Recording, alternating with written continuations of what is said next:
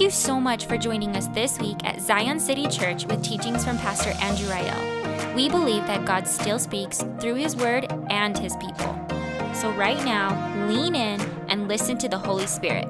We hope that this message encourages you, inspires you, and brings you into a deeper love and worship of Jesus. Thanks for listening, and thanks for being a part of Zion City Church.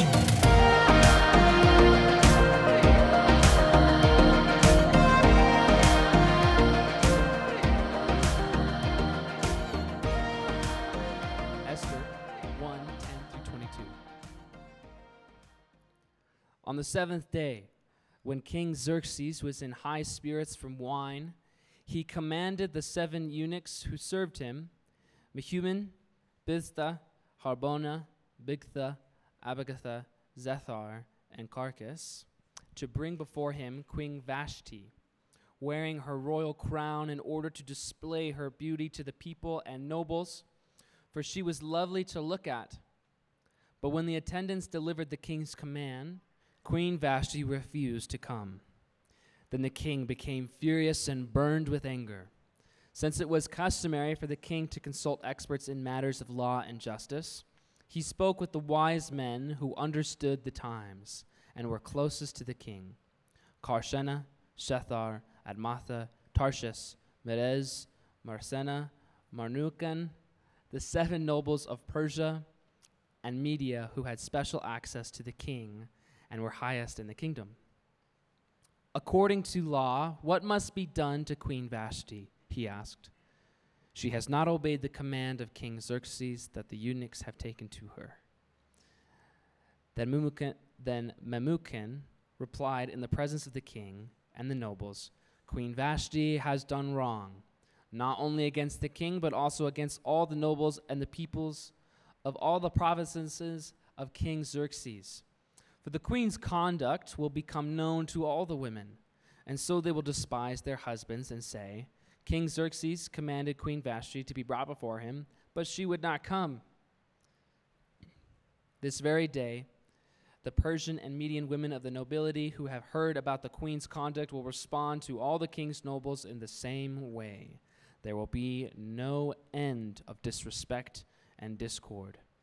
Therefore, if it pleases the king, let him issue a royal decree, and let it be written in the laws of Persia and Media, which cannot be repealed, that Vashti is never again to enter the presence of King Xerxes. Also, let the king give her royal position to someone else who is better than she.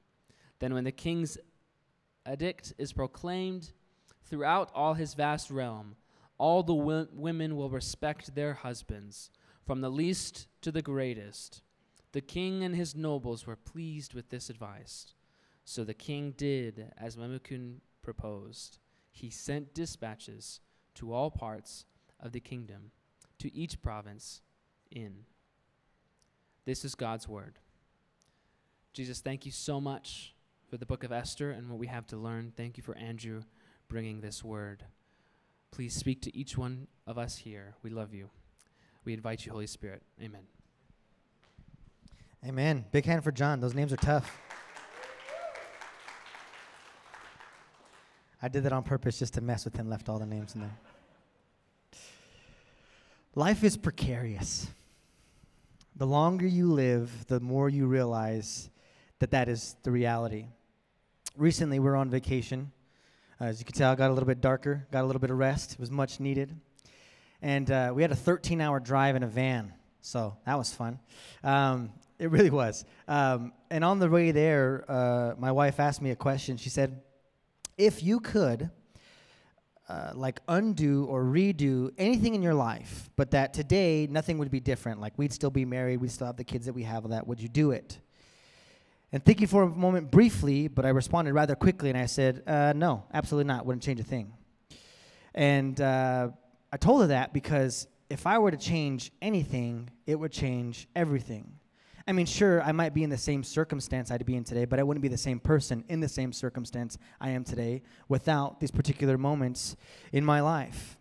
I think about how every single moment in my story has shaped the person that I am today. And for a moment, I want you to consider your story and how you got here today? If someone was going to make a movie of your life, what would be the moments they would choose to tell that story? As you consider your story, you think about moments in time, these transcendent moments that have marked your life in some particular way. Maybe for you it was the day you got married, or the day you started your career, or the day your children were born. Maybe for you it's not as traditional as those moments. Maybe it's the first time you swung a baseball bat, or a vacation you took with your family. Maybe the moment that comes to your mind is not a positive one, but a negative one that is marked by pain. You think of a really difficult breakup, losing a loved one, a really tough conversation. Whatever the moments, good or bad, general or specific, each of these moments has led you to the person that you are today. And there were thousands upon thousands of decisions that led to each of those moments. And as we begin to think about how complex and wonderful life is, it begs the question, where is God in all of this? As you think about these moments for you, maybe his presence was evident. Maybe he felt absent. This question fits within a larger framework of this: how does God work in the world? And today, this morning, we are embarking on a journey to answer this question through the story of Esther. You see, the story of Esther functions as an invitation to see how God moves in the world. We could have one sermon where we discuss this topic or idea, but that is not how we learn best. We learn best through stories. Commentator Joyce Baldwin says this: biblical narrative represents a dynamic mode of thinking whose aesthetic properties support and enhance the process of arriving at knowledge. In other words, stories make it easier for listening, or make it easier for learning, rather. So what we are endeavoring to do from the biblical authors is learn about God's heart and his character through story, and particularly through this story here in Esther. And so before we dive into the story, I think it's important that we lay some important groundwork for the passage that we're going to be in today. First, Esther is a diaspora story. Can you say diaspora? All right, 50% of you said it. The other 50% were like, nah, not even going to try. This story takes place 100 years after the Babylonian exile. After Babylon comes in and overthrows the Jewish people, this is taking place 100 years after that moment. Some Jews have returned to Jerusalem. You can follow their narratives in the book of Ezra and Nehemiah. But many still lived scattered among the nations, namely the nation of Persia. This idea that the Jewish people are dispersed is where we get the idea of diaspora. And so this story is written in that time of the diaspora, of this time of being dispersed, of this time of living in exile. Now, one of the more interesting things about the book of Esther is outside looking in, this seems to be a quote-unquote secular story. What I mean by that is it's really curious, is in the book of Esther, God is not mentioned not even once. Not the temple, not Jerusalem, not God, not worshiping him, nothing. He is nowhere in the book of Esther. And this may seem like a really weird story to put in the Bible, right? If you were the ones who was trying to gather a collection of books, probably Esther wouldn't be the one you put in there because he's not even mentioned one time. Why would it be in here? But the way that Esther functions is three things. One, it captures the story of the human experience. Two, it functions as an invitation. And three, it displays that God uses sometimes questionable characters. First, it captures the human experience. When we read the scriptures, most often the biblical authors are intentional about highlighting and explaining things as they happen so that we know it is God. But here in Esther, that's not clear.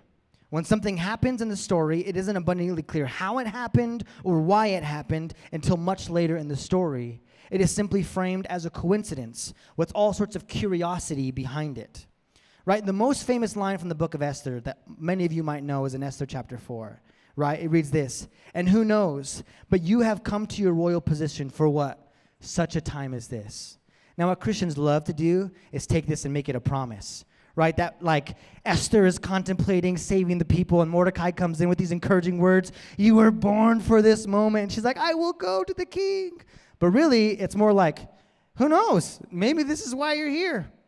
all right, talk to you later, and that's more of the disposition. It wasn't this strong exhortation to courage. It was kind of like, this is crazy.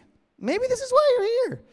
You want tacos? And just move on from that moment. She was fasting. She wouldn't have had tacos. That would have been rude. But we often interpret that this verse is stated as a matter of fact, but really, it's just a question.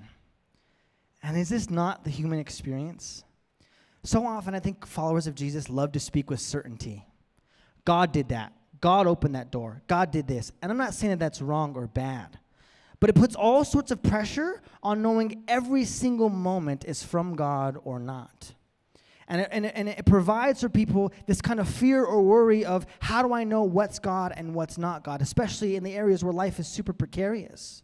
I mean, there's things that are overtly clear that are God and not God, right? Things that are good and honoring and please Him. But what if you're choosing between two really good things? Right? What if you've been given an opportunity to choose between two different jobs, both with excellent pay, both will provide really good things for your family, right? How do you know which one is from God? You feel all of this pressure to be like, how do I know which one is from Him, et cetera, et cetera. And I think what Esther does, it gives language to what the human experience is like. It's not like you woke up that morning and the Cheerios spelt out the first job, right? It's this prayer and conversation, and I don't know, maybe, and this one's a little closer, and I like that office better, or whatever it is, and you weigh through all of these different things. This is what the human experience feels like. And it's not until much later in your life that you realize God's hand in the seasons before. And I know you've known this to be true.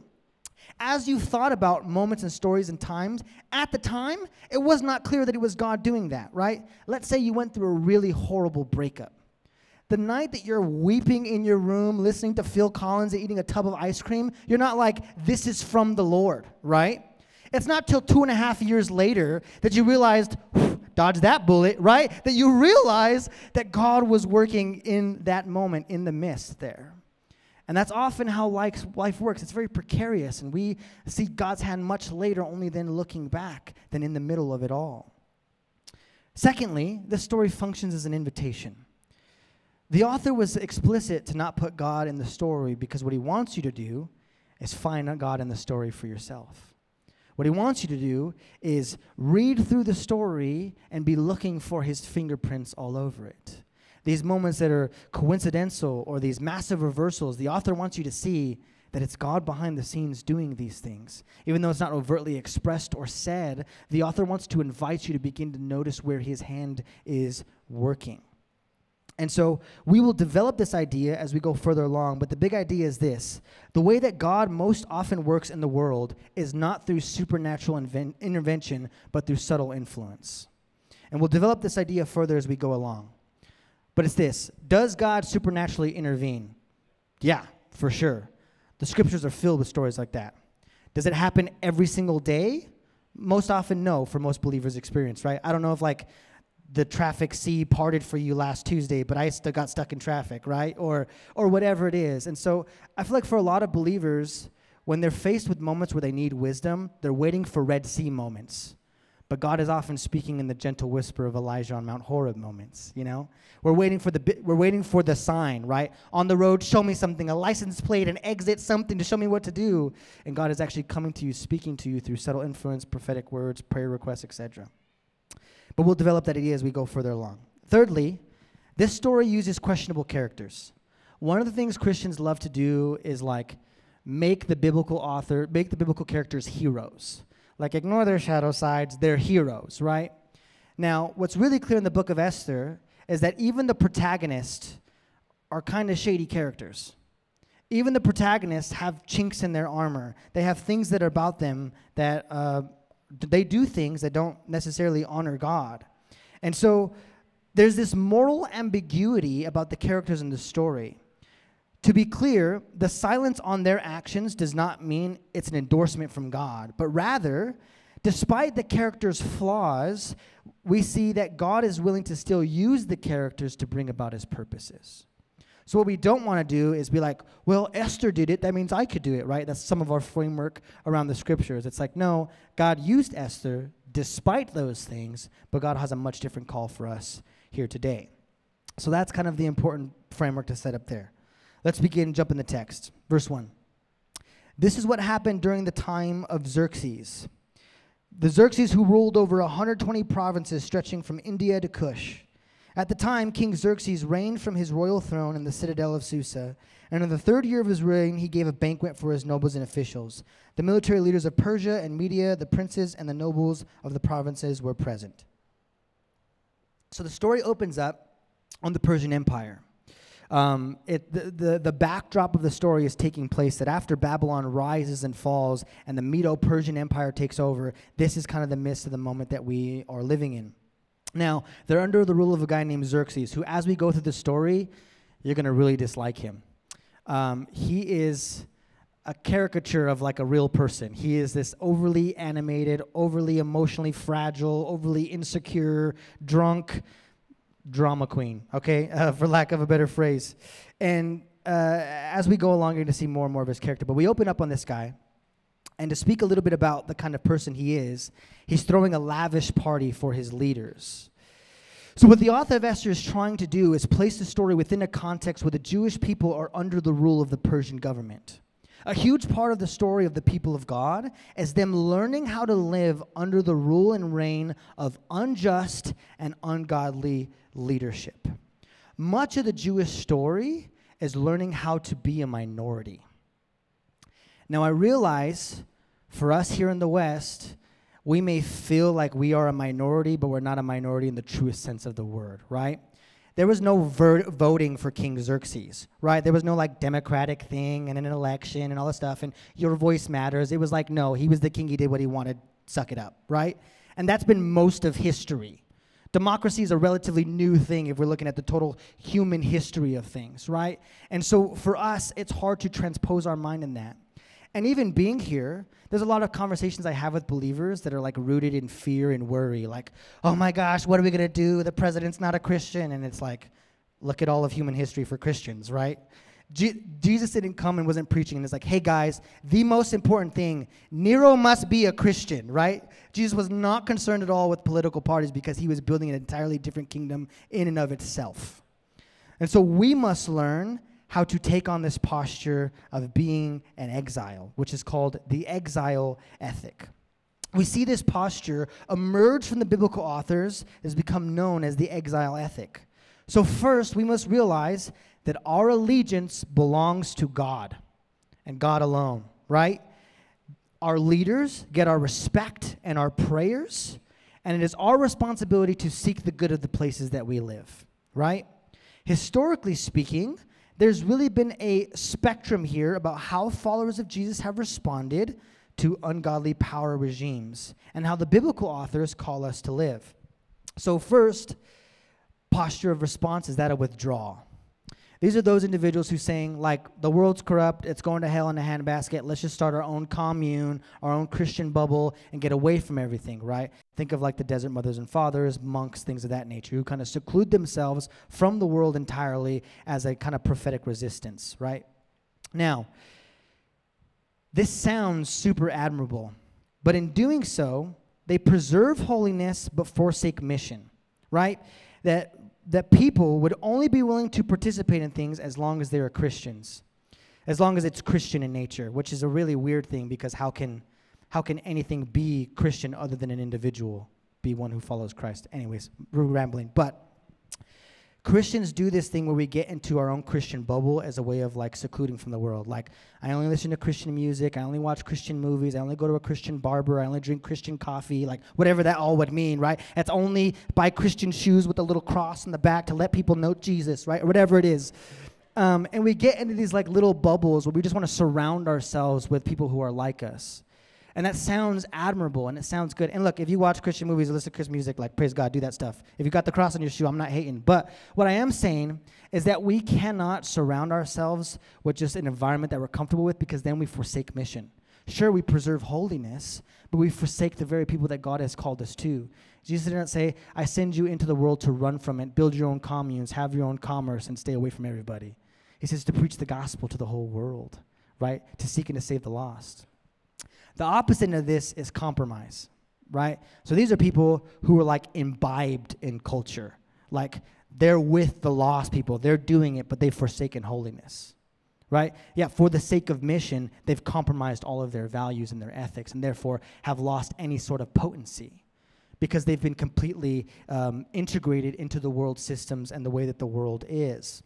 And so what started off as good intentions slowly over time has become corrupted and pulled by the cultural tide.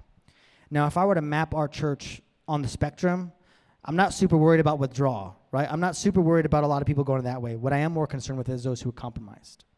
Those who have allowed the cultural tide and the cultural values to influence them and imprint them on them in such a way that their allegiance is more towards those cultural values than towards the teachings of Jesus. That when we're confronted with the teachings of Jesus, we still prefer the idols of our culture. And so how do we live then? What's the response? I would argue it's this: faithful influence. The exile ethic teaches us the way of faithful influence, meaning we are present and available in culture to love, serve, and bless, but we never compromise in the way of Jesus. In the language of the biblical authors, we are in the world, but not of it. Meaning we have presence, but we have not become contaminated by it. The big idea here is this: being a creative minority. If you guys were here a couple years back, I did a series called Exiles and Empires through the book of Daniel, and we talked about this idea, but I want to explore it here for a moment. This has all sorts of implications for us as followers of Jesus today, this faithful influence idea. And this idea has become known as being a creative minority. Chief Rabbi Jonathan Sacks says this: to become a creative minority is not easy because it involves maintaining strong links with the outside world while staying true to your faith, seeking not merely to keep the sacred flame burning, but also to transform the larger society of which you are a part. This is a demanding and risk-laden choice. So we must realize that the posture of followers of Jesus are not to grasp for political power or destroy and overthrow existing leadership, but is instead, the goal is to influence the place that we live and the people we live with to see the beauty and goodness of God's kingdom and share the wonderful news of Jesus. That no matter who is in charge, we pray for them, we use every resource and opportunity to bring about goodness and righteousness and tell the story of Jesus, because our allegiance is to him. So the Jeremiah framework was this: seek the peace and prosperity of Babylon, right? But do not become compromised by that. To put this in very simple terms for us, is to seek the peace and prosperity of Los Lunas, Valencia County, and America as a whole. We want this place to flourish, but our allegiance is not to the systems and governments. Our allegiance is to Jesus and him alone. So it goes on, verse 4. For a full 180 days, he, being Xerxes, displayed the vast wealth of his kingdom and the splendor of the glory of his majesty. When these days were over, the king gave a banquet lasting 7 days in the enclosed garden of the king's palace for all the people from the least to the greatest who were in the citadel of Susa. The garden had hangings of white and blue linen, fastened with cords of white linen and purple material, the silver rings on marble pillars. There were couches of gold and silver on mosaic pavement of porphyry, marble, and mother of pearl, and other costly stones. Wine was served in goblets of gold, each one different from each other, and the royal wine was abundant in keeping with the king's liberality. But by the king's command, each guest was allowed to drink with no restrictions, for the king instructed all the wine stewards to serve each man what he wished. Queen Vashti also gave a banquet for the women in the royal palace of King Xerxes. A lot there. Here's what you need to know. This is a massive party. And the king is setting new records for amounts of parties, right? A good party for you lasts, a couple hours. Everyone goes home to bed by 9 o'clock or something, right? That's a good Sunday party, okay? The Jewish people, when they would do weddings, they'd be a week long. So think about that, right? You go to a wedding, 7 days worth of hanging out with these people. The king doubles down big time and says, we're not going to do 7 days. We're going to do 180. That is a wicked long party, right? He does 180. And it's supposed to be like stupid long, right? It's what the king is trying to do is display his power and his riches and whatever. And so you know how the king decides to end this party? With another party. He's like, after the 180 days of celebrating is over, we're going to celebrate the celebration with the 7-day celebration, right? This is just doubling down. It shows you a little bit about Xerxes' character and what it's like to be around this guy, right? And so he throws this lavish celebration to culminate his conquering kingdom, all the things that he is doing, etc. Now, politics looked different back then than they do today, but not much different, because these parties served a political purpose. So one, they're to instill confidence and support towards the king. Granted, this is a dictatorship. It's not like the king is, going up for election next year and he's trying to curry favor. But what he is trying to curry is confidence and a sense of fear about his power, his authority, and what he can do. So one, if you've ever been invited to a party, you're like, oh, cool, free food, whatever. Now imagine 187 days worth of parties. The king is trying to curry favor. Not, again, because he's going to be elected, but it's a lot easier to lead people who like you and who are afraid of you, right, than people who would want to cause up insurrection. And secondly, he's trying to display his wealth. He's trying to puff out the chest. Notice the descriptions of the thing. It's like he has gold cups, but not just gold cups. None of the gold cups are the same, right? He's got these bougie linens hanging from everywhere, right? And it's an open bar all week long, just to say, run the tab, swipe the card, whatever, we're having a party kind of a thing. And so the king is trying to display his wealth. A couple of commentators on this, Karen Job says this: Xerxes displayed his wealth to show that he would make good on his promise being the conquering of the world, and reward those who would rally to support his campaign. Adele Berlin says this: Persian banquets are more than just fancy dinner parties. By virtue of their large guest lists, menus, and furnishings, they represent the diversity of the empire, its wealth, and hear this, and the king's control over it. So this is all a King Xerxes is the man party, come and hang out. And so this is the backdrop of the story that's about to unfold. But this brings us to a larger conversation about power and how we use it. Right? We find ourselves in a time where distrust and disillusionment with authority figures is at an all-time high. Right? Positions of power, all that stuff. We're very weary of those kind of individuals. And if we're honest, a lot of this is for good reason. Right? It would be unimaginable 15 years ago to think about bumper stickers, business marquees, flags, and celebrities on talk shows publicly cursing and maligning historically respectable positions, such as the presidency or the Supreme Court. This is relatively new that there's been this kind of contempt before, right? It's always been popular to disagree with politicians and political leaders. That's happened since the dawn of politics. What is new is the kind of disdain and contempt by which we treat the people in positions of power. This is kind of a new thing. And so I say all that to say we've experienced a massive cultural shift in our distrust of authority figures and positions of power. And so what is clear is that many are disillusioned by continually being let down by those who wield power recklessly. And if we just look at recent history, Watergate, Snowden leaks, Catholic Church scandals, celebrity pastor moral failures, the list goes on and on about authority figures who were given power, who wield it recklessly. Now, what happens is that we are experiencing what happens when humans give themselves over to the way of the serpent, give themselves over to the way of power structures of the world. Now, we have been created to rule. In Genesis, we are given authority and power to rule and dominion over the earth, to establish structures and governments and environments where humans can flourish. But we see quickly in the Genesis narrative that Adam and Eve chose not to rule according to God's wisdom, but their own. That they decided for themselves to choose and define good and evil on their own terms. And with that decision comes the wreckage of sin. And so as human beings, each of us has been given power. The question is, what do we do with it? Now, each of us has different measures of power, different measures of influence, but the question remains the same. How do we wield the power that we have been given? Think of a small example. Think of those of you who are parents. When your child is young, you have a lot of power and influence over the decisions that they make, the thing that they do.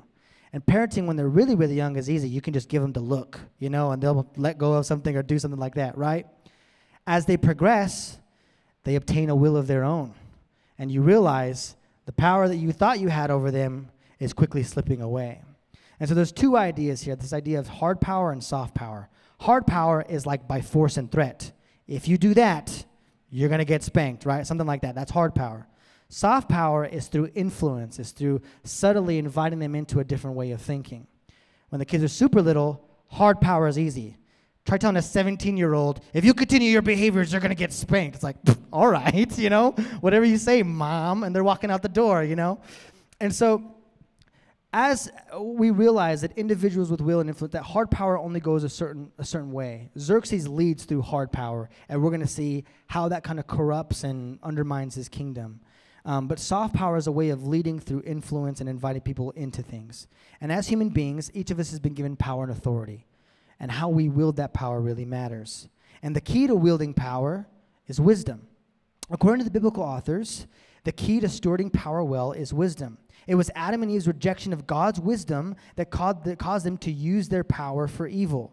And we see this all throughout the scriptures. Michelle preached the house down a couple weeks ago when I was gone, and she talked about Solomon and him coming into his kingdom, that the thing that he asked for was wisdom. And this made Solomon a great ruler, is that he sought God's wisdom and he ruled by it. Later in life, he forsook that wisdom, but nonetheless, you get the idea.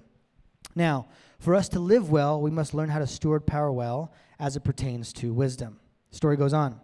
On the seventh day, when King Xerxes was in high spirits from wine, he commanded the 7 eunuchs who served him, Memuman, Biztha, Harbona, Bigtha, Abagtha, Zethar, and Carcass. If you're looking to name kids, I would highly recommend Carcass and Bigtha. Those are really strong, solid names, biblical. So if you wanted to keep with the whole Christian vibe, Bigtha and Carcass are the ones I recommend your way.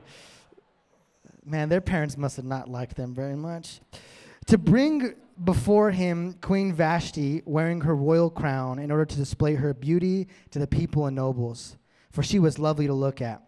But when the attendants delivered the king's command, Queen Vashti refused to come.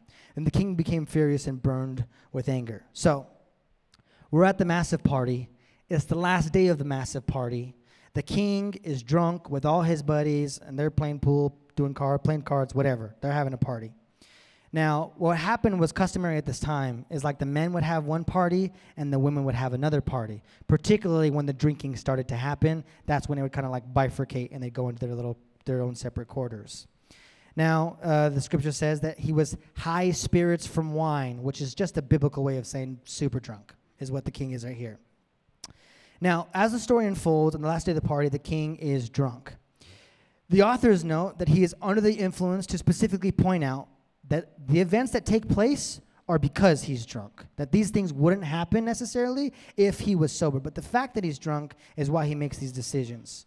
Now, what the biblical authors aren't trying to highlight here is a conversation about alcohol. They're trying to point to the decisions that he was made. But I do feel a pastoral responsibility to kind of speak into something for a moment.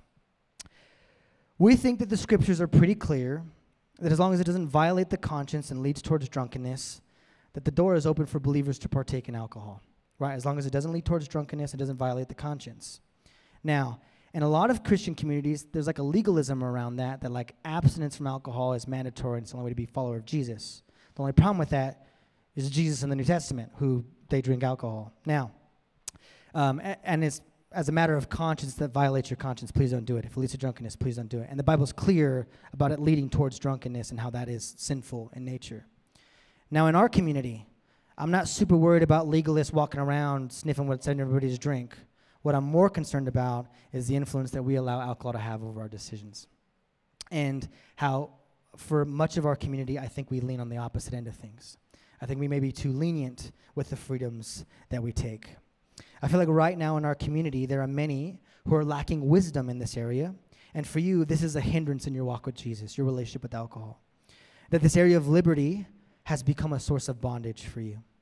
That there may be even decisions you've made recently that you wouldn't have made sober that is causing great pain and regret in your life. And my pastoral word for you is this: maybe it's time to abstain. Maybe not forever, but maybe it's time to pray and begin to ask the question what your relationship with this freedom will look like in the future, and to do the hard work of that kind of discipleship framework. Now, what the heck is the king asking Vashti to do here? There's a bunch of different thoughts. First is that he was treating Vashti like the rest of his kingdom, simply a piece of his property, like, come here, girlfriend, and she's like, whatever, right? That's one framework of thinking. The next is that because the parties were separate genders, the the only women invited to the men's party after the drinks came out were prostitutes. So she's thinking, I ain't one of these floosy ladies. You're not going to call me to the room over there. Second option. Third option is notice how the king specifically requests for her to be wearing her royal crown. Some Hebrew scholars believe that there's like a connotation there that he's saying only wearing your royal crown, and is like, hey, come display your beauty. You can read between the lines there.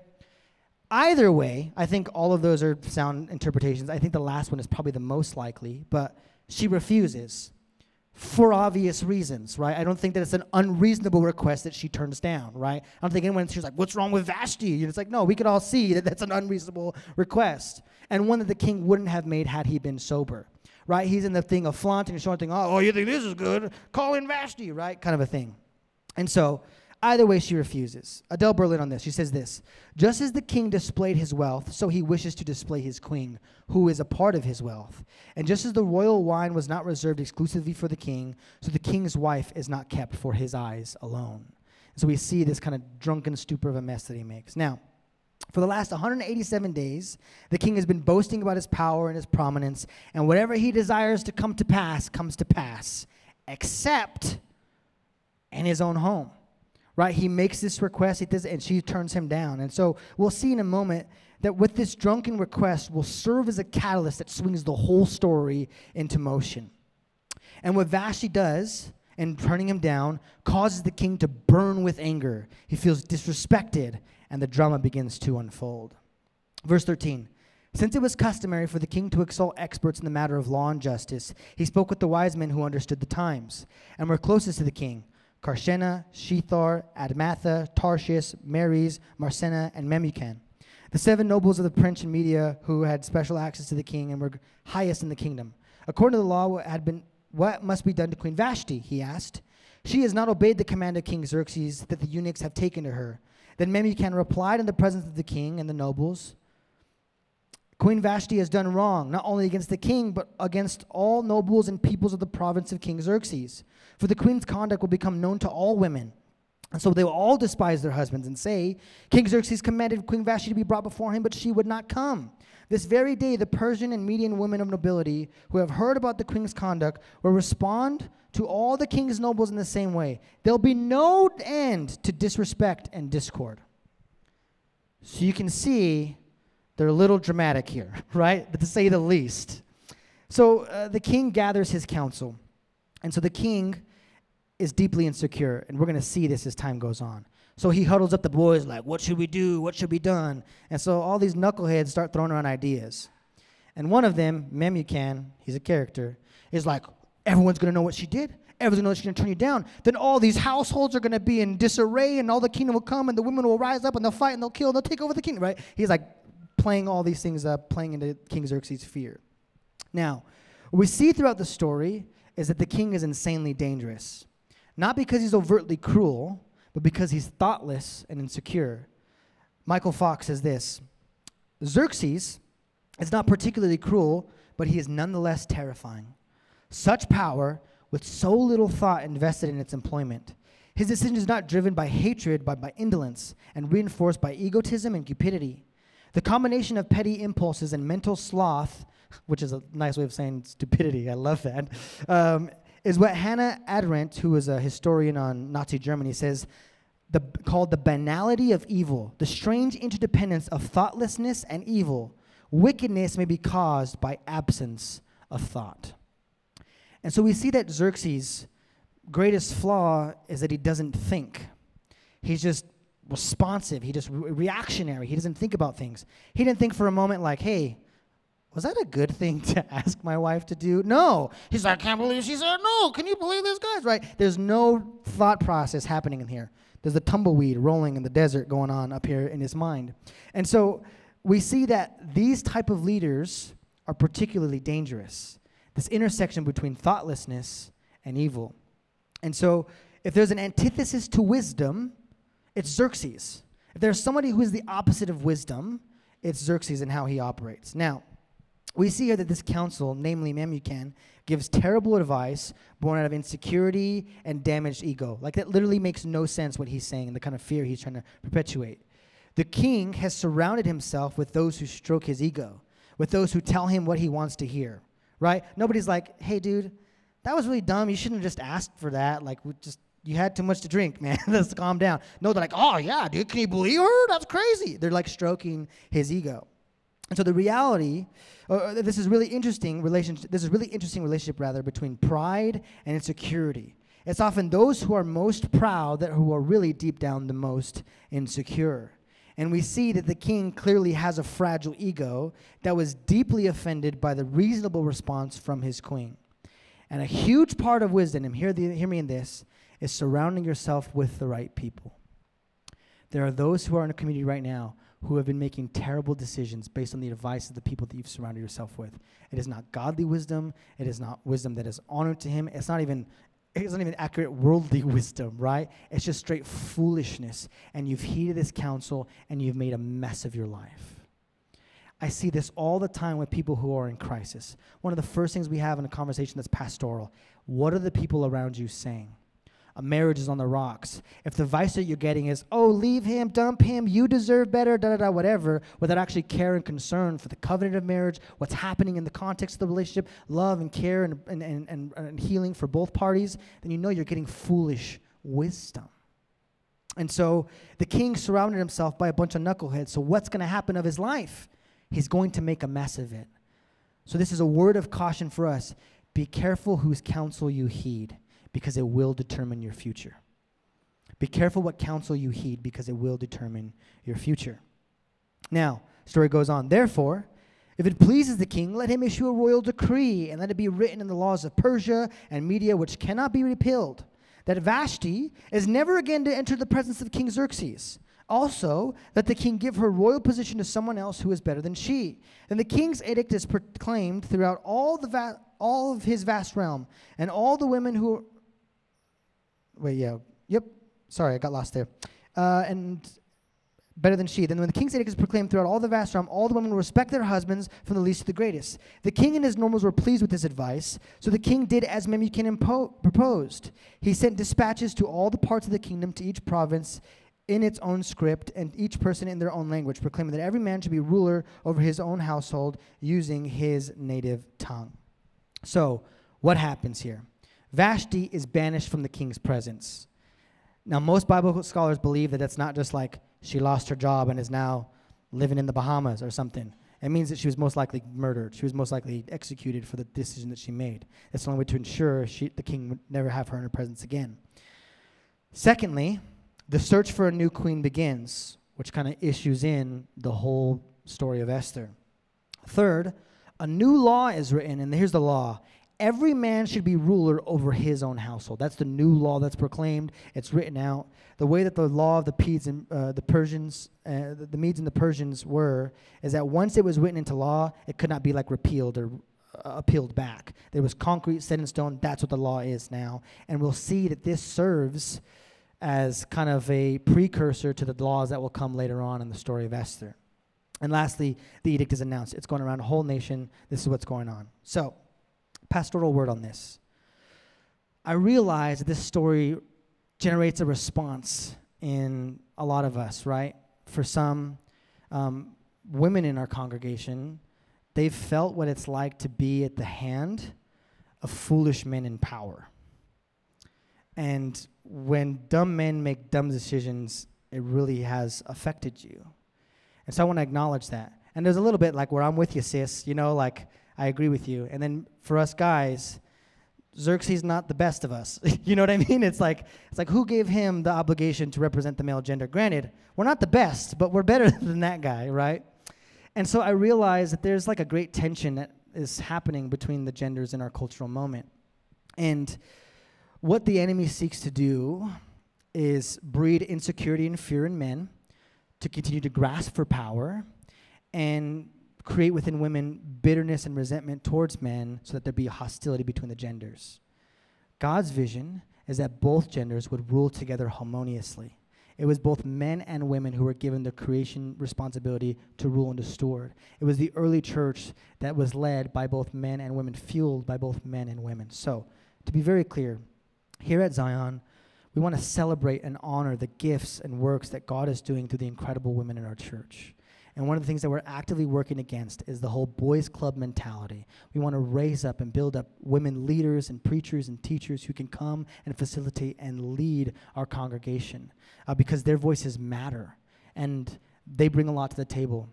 I know in many church structures, women are not given a seat at the table where decisions are made, and it gravely affects them.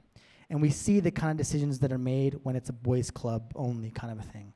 Example A, right? Not all the women are going to do this, and all it's like foolishness. The genders bring the best out of one another. You get 3 dudes in a room talking about something, right? They're going to be talking about Star Wars, beer, the nap they took, whatever. It's like the bar's this high, gents. You know what I mean? It's like we'll just talk about whatever. The steak we ate 2 days ago, whatever. The bar's this low, you know? But when a woman walks into the room, the whole dynamic shifts. Suddenly we're not burping and farting and being these animal beasts, right? We pick ourselves up a little bit, try to sound a little more sophisticated, speak more than 3-word sentences, I am hunger, or something, you know? So when a woman steps in the room, it elevates the men in the room, right? And I know that we can say the same thing on the opposite side of things, that there's a certain, I don't know about the women culture, it's a mystery what happens beyond closed doors. I'm not sure. There's councils, there's things that happen, there's decisions, there's voting. I know I've seen a gavel come out of there one time, but something happens when women are all together too, right? But that when a man is present in that room, right, it changes the whole environment. And we see that the genders work great together, harmoniously together. They call out and bring out the best of one another. And I think that God has called us together as a family to be both represented, both male and female. And so we see here that this is just like the toxic, patriarchal, like, nonsense here. And anybody who, like, there are people who have taken this passage and see, Vashti should have listened. And it's like, dude, repent hard, because that's nonsense. And then there's, like, the other end of the thing that's, like, they paint Vashti as, like, this feminist queen. And it's like, dude, she was, like, oppressing all kinds of women. She was not, like, for women. She was sending the concubines into the king's place, right? So she's not this picture of biblical femininity, right? None of these stories have that kind of moral clarity. But we can't do either. What we have to do is obtain a biblical vision for what both genders look like. Coming up in the fall, we're going to have a whole series about sexuality and gender where we'll tease this out more. But all this to say, when it comes to power, this is why it's really important that men and women make decisions together and heed one another's voices. Now, lastly, we're landing this plane. Life is precarious. Vashti did not wake up that morning thinking that she was going to be banished, possibly executed, for turning down her husband's inappropriate request. There was no way when she was brushing her teeth that she was like, this is what my day's going to be. No idea. Life is precarious in that nature, that it's not clear that what happens and how these things and different things unfold, etc. But because life is precarious, we need wisdom. We need wisdom to navigate through it. This story is a story of what happens when insecurity and power run amok. This is a dangerous kingdom to be living under the regime of. And here's the honest truth. A lot of places and halls of power look very similar to this. It's about ego, it's about power, it's about money, it's about influence, it's not about helping other people. And this begs the question, how do we live in a moment like this? And the big idea here is we need wisdom. And more importantly, it's easy to point and say, look at how they're abusing their power. But the better question to ask is, how am I using mine? We can't do anything about those who are in office other than vote and do whatever. And this is not that conversation. I'm not getting political in that regard. But what I am saying is we as followers of Jesus should be modeling power the best. And lately, we've been doing a terrible job at that. We've been doing a terrible job at learning how to model power well. And so how does this all start? With you as an individual, in your place of work, in your family, in your relationships, all these places you've been given power and influence to steward it well and to steward it with wisdom. We are at a crucial moment right now. One day, when I'm old and gray, my kids are going to ask me, what were the 2020s like? And what were you doing in them? Because there's going to be history books written about the moment we're living in right now. What I don't want to tell my kids is, watched a lot of Netflix, posted some fire memes, had some DoorDash, right? I want to tell them that I leveraged every amount of responsibility, influence, and opportunity that I had to bring goodness into the world. What will you say when someone asks you what you did during the 2020s? What will your answer be? What will your responsibility be for this moment? Now, we're going to enter into a time of response. And as we do, I just feel like the Spirit's urging us into 3 directions. One is to shift our focus on Jesus. For a lot of people, you find yourself consumed and exhausted because of political power right now. You click on the news, it's this way, it's that way, it's whatever. And you've found yourself continually looking for men to be the answer to bring peace and hope and restoration in the world. When Jesus was on earth, he never said that my responsibility is to become ruler over Rome. Jesus was building an entirely different kingdom altogether. Now, as followers of Jesus, we have responsibility, right, to use the powers that we've been given to bring in good. Yes and amen. But too many of us are cashing in all the chips on who's in office, who gets voted in, how all that works, who's in power. But I have good news for you this morning, brothers and sisters, and it's this. Jesus is Lord. He is above all principalities, powers, rulers, and authorities. And we serve and seek his kingdom alone. And so I feel like there's just a word for you that some of you, you've been drowning and worrying about that stuff, and you have not turned your eyes to Jesus. Because the hope of the nation, the hope of the future, the hope of generations coming does not sit within a White House office, does not sit within the halls of power. He is seated on the right hand of the Father. And it's to him that we need to shift our eyes to. So maybe that's you this morning. Your heart has been weighed down heavy, and it's time to turn your eyes to Jesus.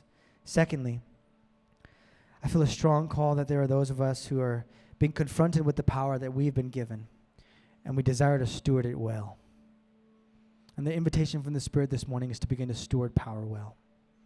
To grieve, to mourn, to call out the places of power that abuse and exploit people, and to use the power that we've been given, the voice that we've been given, to call up, to encourage, and to speak life, and provide opportunity for those who would not have it. And lastly, is just for wisdom. I have a strong sense that there's some people here who lately, you feel like your life has been in a hurricane. You don't know which way's up. You don't know which way's down. There's so many things going on. You feel like you have so many decisions to make. There's pressure, there's stress, and it feels insurmountable. And you've been trying to figure it out on your own. You've been doing your pros and cons list. You've been writing Excel spreadsheets. You've been trying to work this thing out in your mind, and your wheels are spinning. And the invitation from the Spirit this morning is to come and receive wisdom. James says, we have not because we ask not. And that if we ask God, who is generous, he will give us the wisdom that we need. And right now, this is you. You need wisdom. There's a situation at work. There's a situation going on in your family. There's something happening in your world where right now you need wisdom. You need wisdom you need divine revelation to know how to go about the situation. If any of these things are you, or God's doing something else, the Spirit's speaking something else, and you just want prayer, we're going to have a team up here who just wants to pray with you, pray over you, and ask that God would give you the wisdom that you long for. Brothers and sisters, let us stand and let us worship. To see all the new content coming from Zion City, follow us on Instagram or like us on Facebook. And to partner with us financially, visit our website at zioncitychurch.net.